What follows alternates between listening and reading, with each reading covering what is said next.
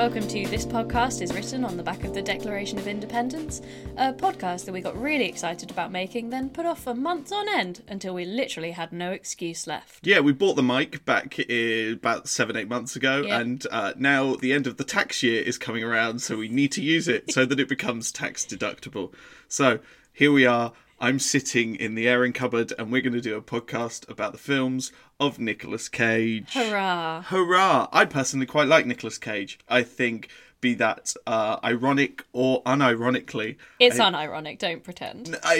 Film to film, it varies majorly. But I quite like the films, be that in a bad, schlocky manner, or in a, actually, legitimately, this guy's got a good performance in him every so often. But you don't feel the same. No.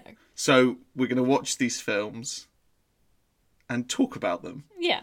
Because... And now, bear in mind, I have hardly seen any Nicolas Cage films at all. Any that you can remember? I have seen G-Force, the one where he's a hamster voice. You see, even I've got limits. I haven't seen G-Force. It's on Disney Plus, mate. We've got to watch it. I know. I have seen Mandy, which was crazy. That was a birthday present. You bought that for me. Yeah. And I watched it with you. What a treat. Yeah. And I have seen National Treasure 2. Not the first one. Don't know what happens in the first one. So the title of this podcast is completely lost on me. Yes. But with that in mind, we're going to be starting with our first film, a rewatch for both of us of National Treasure 2, Book of Secrets, the Nicolas Cage classic?